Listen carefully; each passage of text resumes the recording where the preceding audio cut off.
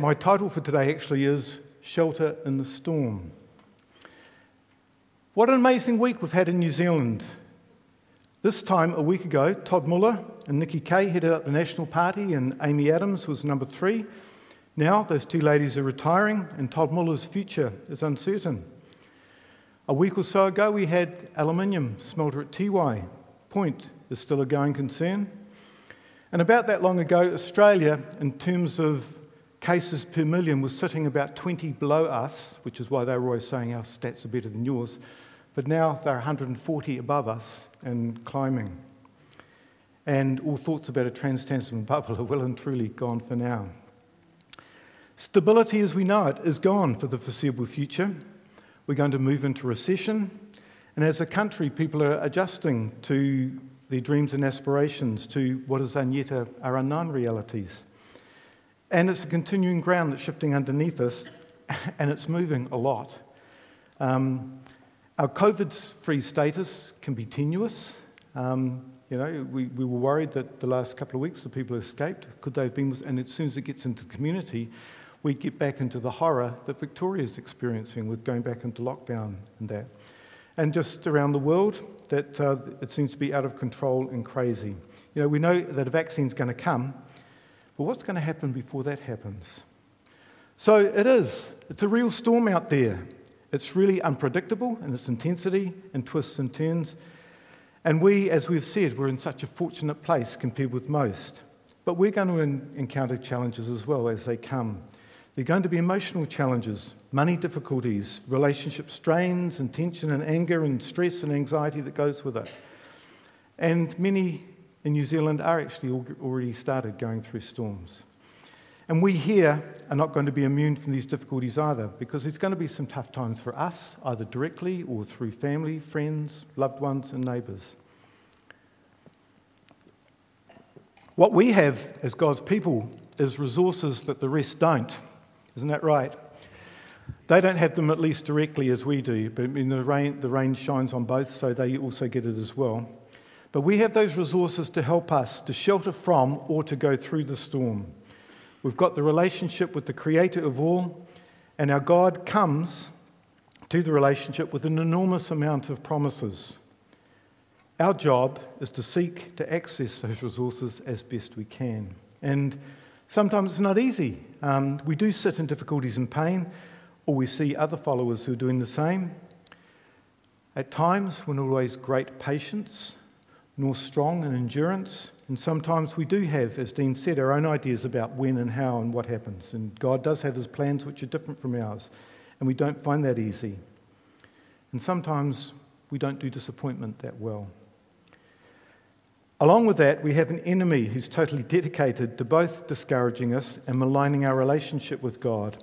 Totally driven to discredit God's character, to make him out to be either a liar or to diminish, in our eyes, the level of love that he has for us or that he gives to us.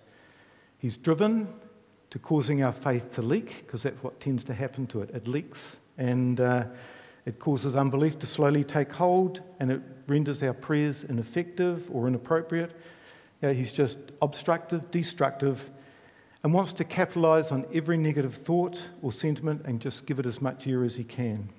Jesus said of him, the thief comes only to steal, kill, destroy. He wants to destroy yours, ours, my concept of the future here on earth is bleak or dull or irrelevant, and that we just have years where we're just grinding away. And we see the media, which we have no doubt that Satan is influencing the tone, and most of it, seeking to ensure it's presented in ways that are alarming, sensational, anxiety-inducing, confusion-causing. I did coffee with one of our people last week, and he said to me, "Don't get me started on the media. It makes me so angry how destructive they are, not just to us, but to all areas of society. But to us, of course, as well, matters of God are presented with a degree of ridicule, out-of-touch philosophies belonging to another era, or as simply nonsense, professed by hypocrites." So, how do we do best to ensure that we do not just shelter from the storm, but to stand if and when we get caught in some of it as well. Well, I just want to suggest 5 things. And the first is that we must settle, and if necessary, resettle all the time. We've got to settle ourselves in the truth that God is in control. God is in control. And I think it's part of our deliberately taking up our cross every day to say, Lord, today, what is going to happen today? I don't know, but you do, and you are in control. Because, things rattle our cage and circumstances appear as though things aren't in control, but they always are. A couple of scriptures. Matthew 6, 26, 52 and 53, Jesus says, "Put away your sword, Peter. Don't you realize that I could ask my Father for thousands of angels to protect us, and he would send them instantly? I'm in control." Or the one we know really well in 2 Kings 6, 15 to 17, the king of Aram was attacking Jerusalem, but every maneuver was being thwarted by God, revealing his plans to the prophet Elisha. So where does he live, says the king?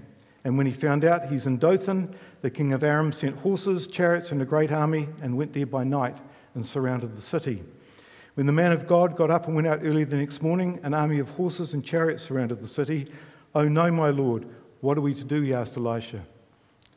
I think I'd be like the servant if I went outside and found, "How do you reckon you'd go?" Yeah, it'd be pretty terrifying. "Don't be afraid," Elisha answered. "Those who are with us are more than those who are with them." And Elisha prayed, "Open his eyes, Lord, that he may see." And the Lord opened his servant's eyes, and he looked and saw the hills were full of horses and chariots of fire all around Elisha. God is in control. In 2 Kings 6 and 7, we read sometime later that Ben-Hadad, king of Aram, mobilized his entire army and marched up and laid siege to Samaria. There was a great famine in the city, which lasted so long that the people were resorting to cannibalism. The king, in his distress, announces that he will kill Elisha, the man of God. This desperate situation is obviously his fault. Elisha, on the other hand, advises that food will be plentiful in 24 hours. Cannibalism to plentiful food in 20. Are you kidding me? So what happened? Four lepers in their starvation decide to throw themselves into the mercy of the enemy, because as far as they can see, they're going to die anyway. So they go down there and find the camp is utterly abandoned. The reason? God had thrown their army into panic, and they just abandoned the place in terror. Food was plentiful. God is in control. Last one, Luke 4, 24 to 30. Jesus had been speaking in the synagogue, and the passage just says in Luke how impressed the listeners were with him. Though, wasn't he the son of Joseph? And Jesus says, "Truly I tell you, no prophet's accepted in his hometown. I assure you that when there were many widows in Israel in Elijah's time, when the sky was shut for 3.5 years and there was a severe famine throughout the land, Elijah wasn't sent to any of them, but to a widow in Zarephath in the region of Sidon, an outsider. And there were many in Israel with leprosy in the time of Elisha the prophet, yet not one of them was cleansed, only Naaman the Syrian." All the people in the synagogue were furious when they heard this. They got up, they drove him out of town, took him to the brow of the hill on which the town was built in order to throw him off the cliff. And I wonder how Peter and the apostles, following things up the hill, might have thought about this. But what does it say? But he walked right through the crowd and went on his way. And I kind of looked at commentaries of the Bible to see what did happen, how they did see that. They wonder if it might have happened at great speed or things like that. But it just says, Jesus walked right through the crowd and went on his way. God is always in control. So what's a couple of points for the outworking of this? Well, because when people determine that God is always in control, things happen. But there's someone who's part of this church family who over the years has had a lot of issues, mostly health, happen, and was asked, "Have you ever said to God, 'Why me? Why me, God? Why are all these things happening to me?'" And the response came back. The person said, "Instead of asking why me, I would ask you, why not me?" I submit to acknowledging that God is in control of my life wherever it goes. And one of the very last acts of a mentor of mine and dear friend to many here, Jim McLean, left a deep impression on me. And Jim, as you know, had to deal with Parkinson's disease over the last years of his life. And I visited him one time in hospital near the end. And while I was there, I was asked, would I help him just shift from one bed to another? Now, Jim, by this time, was odorous. He had a catheter, he was incontinent, and he knew all these things. As we moved him, I heard him say, very quietly and with difficulty because that was what was happening, Lord, let this somehow be for your glory. And here he was in the depths of humiliation, and he hated it. I knew he hated it. And he was dealing with it by calling upon God, acknowledging that God still is faithful in his word, that in all things he works for good, that God is in control. And I know you, when you went to visit him in those last few months as well and said, how are you, Jim? He would always say, it is well with my soul, was always his response. Physically ravaged, but it's well with his soul. Yeah. And so I think part of this that comes out of these sorts of things is a powerful weapon against the enemy. And I want to use just the example. It's a fiction book that I know many of you have read, The Screwtape Letters by C.S. Lewis. Fictional story of how the evil world is at work. And the book is a series of letters from a senior devil to a junior devil, advising him on how to deal with a new convert to the faith, what he needs to do to make sure he gets snatched back into the kingdom of darkness. And so at one point, Screwtape says, for us, the devils, our cause is never more in danger than when a human, no longer desiring but still intending to do our enemies, that is God's will, looks around upon a universe in which every trace of him seems to have vanished, asks why he has been forsaken, but still obeys. Still obeys. I'll say that again. Our cause is never more in danger, the evil world, than a human, no longer desiring but still intending to do the enemy's will, looks around him even and upon a universe in which every trace of him seems to have vanished, and asks why has he been forsaken, yet still intends to obey.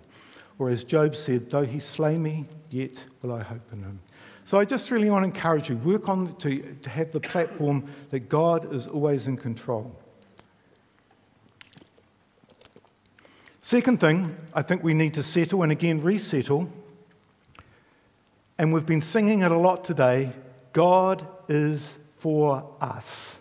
God is for us. In everything he is for us. Because a lot of Christians don't believe it. Because mostly they don't believe that they're good enough for him. Or have walked the journey well enough that blessings should come their way. Yeah, I hear these things when I talk to people and pose it as a question. How many, because I know several do, have the guilty thought that when trouble or pressure comes, that the thought comes from the guilt thought, oh, well, you're only going to God when you're in trouble. You're actually quite so flash at going with him when things are going well for you. They struggle with those. Well, why would you expect God to do anything for you when you're battling with this sin or attitude? Or how can you come to him when you've got a secret sin that you like and those sorts of things? Why do you think you're deserving of me anyway? Or the comparison thing. Should God do anything for you when your situation isn't as bad as X's? The thing. And people have heaps of thoughts like that. And they get to be things that play on their minds and cause their hopes to sag, their faith to leak, and they drift out of the Word and out of God in those ways. And it's crazy because we decide how he must be viewing us, and it's seldom favourably. Seldom favourably. Yeah. I mean, and that's why Ben has been saying for years, you hear him say it all the time, God just loves you. How many times a day do you say that, Ben? Yeah, all the time you do. God just loves you. You know, we've been singing it today because he does. God does. But I know that Ben speaks it out by faith. He speaks it out when things are going well or when they aren't because he refuses to let anything come in and knock the truth that God just loves him and he loves each one of us. And he does. God is actually, I believe it, relentless in his pursuit of us. And we know, he said to the woman in adultery, neither do I condemn you, full stop. He did say, go and sin no more, but neither do I condemn you. And he says that to us too. It's something for us to work on, but his love for us isn't conditional on our work at all. And we know in Hebrews 4:14-16, since therefore we have a great high priest who has ascended into heaven, Jesus the Son of God, let us hold firmly to the faith we profess, for we don't have a high priest who's unable to empathize in our weakness, but we have one who's been tempted in every way, just as we are, yet he did not sin. Let us then approach God's throne of grace with confidence, so that we may receive mercy and find grace and help us in our time of need. God is always for us. Come always in confidence. Yeah. Thirdly, I think we should seek to become consistent prayers for ourselves and for others, particularly for others. Bigger prayers. And part of the thing is we must. These are unprecedented times. Some of you will remember the great Welsh intercessor Rhys Howes. Read his book? He's an older one. I know a lot of you have. He was the founder and president of the Bible College of Wales. Students at the college prayed from 7 till 11 every night for 6 years, for the 6 years that World War II was on, for the nation. And many believe that the prayers had a significant effect on the saving of England. This isn't World War II, but COVID potentially is having an impact on an even bigger proportion of the world than World War II, and it's an economic wrecking ball, yeah. So I encourage you, pray as we did today for the release of this epidemic from the world and the suffering it's causing. And actually, even when we had the pre-meeting at church this morning, prayers broke out for Lord, release the world from COVID and all it is doing. I think it's so important. Richard Foster says, all who have walked with God have viewed prayer as the main business of their lives. John Wesley said, God does nothing but an answer to prayer. So having said that, here is my plug for the prayer meeting on the first Wednesday of every month. We had 5 last month. We're praying for 35 this month. First Wednesday, 7 till 8. See you there, yeah. In Philippians 4:6-7 we read, do not be anxious about anything, but in every situation, by prayer and petition with thanksgiving, present your requests to God, and the peace of God, which transcends all understanding, will guard your hearts and your minds in Christ Jesus. This is not a call not to be anxious. It's a call to pray. Pray about your anxiousness. Ask for peace. Ask for hope. Pray about your insecurities in every situation. It's actually a legitimate request to say, God, I'm anxious. I'm frightened. I'm unsure. I need your help. Come with me.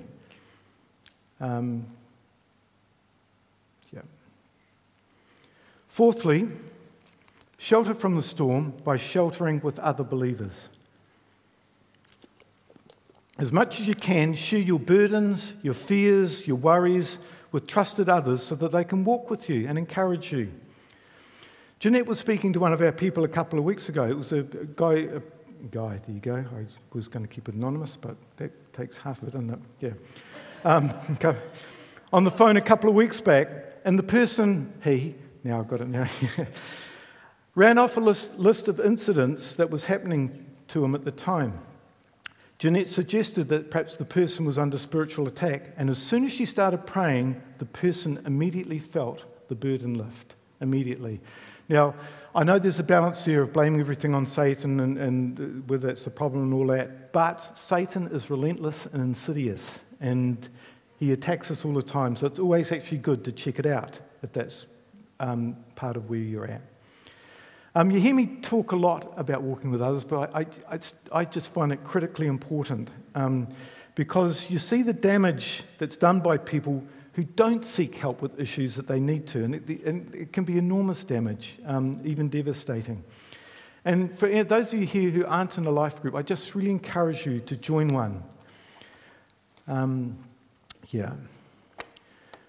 We used to sing an old chorus called Brother, Let Me Be Your Servant. Brother, let me be your servant. Let me be as Christ you. That's the easy bit. All of us will take off, really happy to take the shirt off our back for others. Second part of it was, pray that I might have the grace to let you be my servant too. Because that's the hard one. And, why is it that we always want to appear without weakness? Why is it? When the camaraderie, the depth of character that comes from vulnerability and sharing with people, So we fight tooth and nail to be problem-free. Our pride, I just think, is such a hindrance. Okay, lastly, I want to encourage you to take some time to become meditators and reflectors, to take time to dwell on who God is, what He's done for you, to relive your special God moments, to remember how your life was before you became a believer. That point of realizing that for you, the sacrifice of Jesus and all those sorts of things. I am forever grateful to God who back in 1979 took a broken, lonely, directionless 23-year-old who considered himself unlovable and introduced him to grace, salvation, a life with purpose, life with a true identity rather than my own manufactured one. And I just shudder to imagine what my life would have been like without him. I know these are basics, but if we do them diligently and consistently, we will find resource when we're stretched, endurance when we're tired, and the companionship of others as we journey together. We will find shelter in the storm. And the storm itself can be depowered by God's people who are able to fight it and to endure it with the extra and different resources. I'd like to finish with a song that many of us know. I just want to encourage you partly with how God sees and feels about us, but it's also a song about people who have achieved some growth, who are working through a storm in their lives.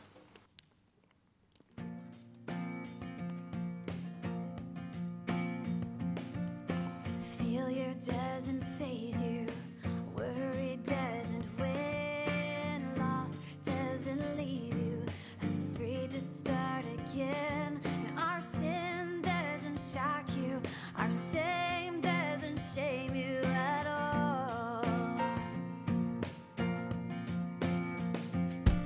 Mistakes do not move you, terror doesn't tame, death doesn't doom you to a life in the grave. Our suffering doesn't scare you, our secrets won't surprise you at all, at all. There is nothing above you, there is nothing beyond you, there is nothing that you can't do. Whatever will come will rise above. You fail us not, you fail us not. No matter the war, our hope is secure. You fail us not, you fail us not, you fail us not.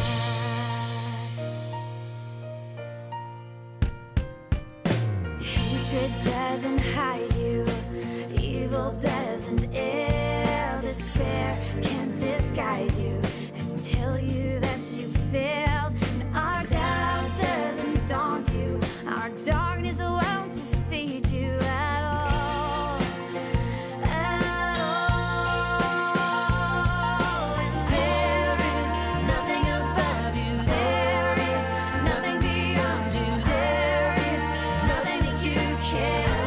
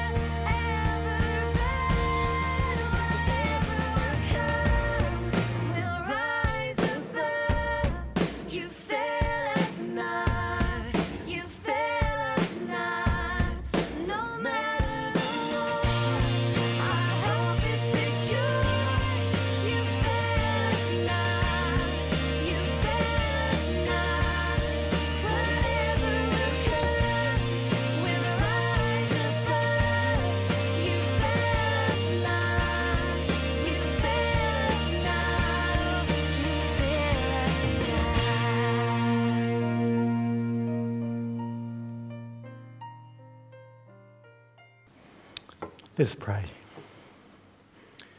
Jesus, you are both in control and you fail us not.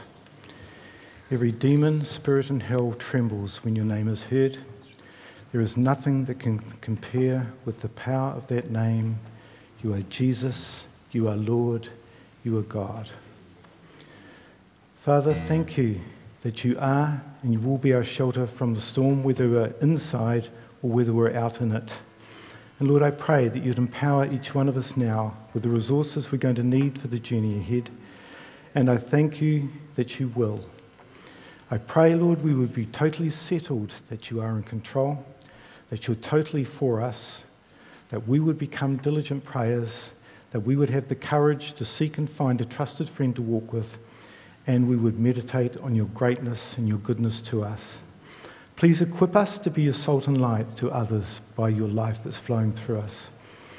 And Lord, I want to pray for any here who are struggling with fear and anxiety or sin or an issue they feel disqualifies them from your love. Even any in disobedience, Lord, or battling unbelief. Lord, if there's anyone here who's lonely or lost or battling to see your hand on their lives, Lord, I ask that you touch them powerfully, particularly with a touch of the love you have for them and their incredible value to you. Amen.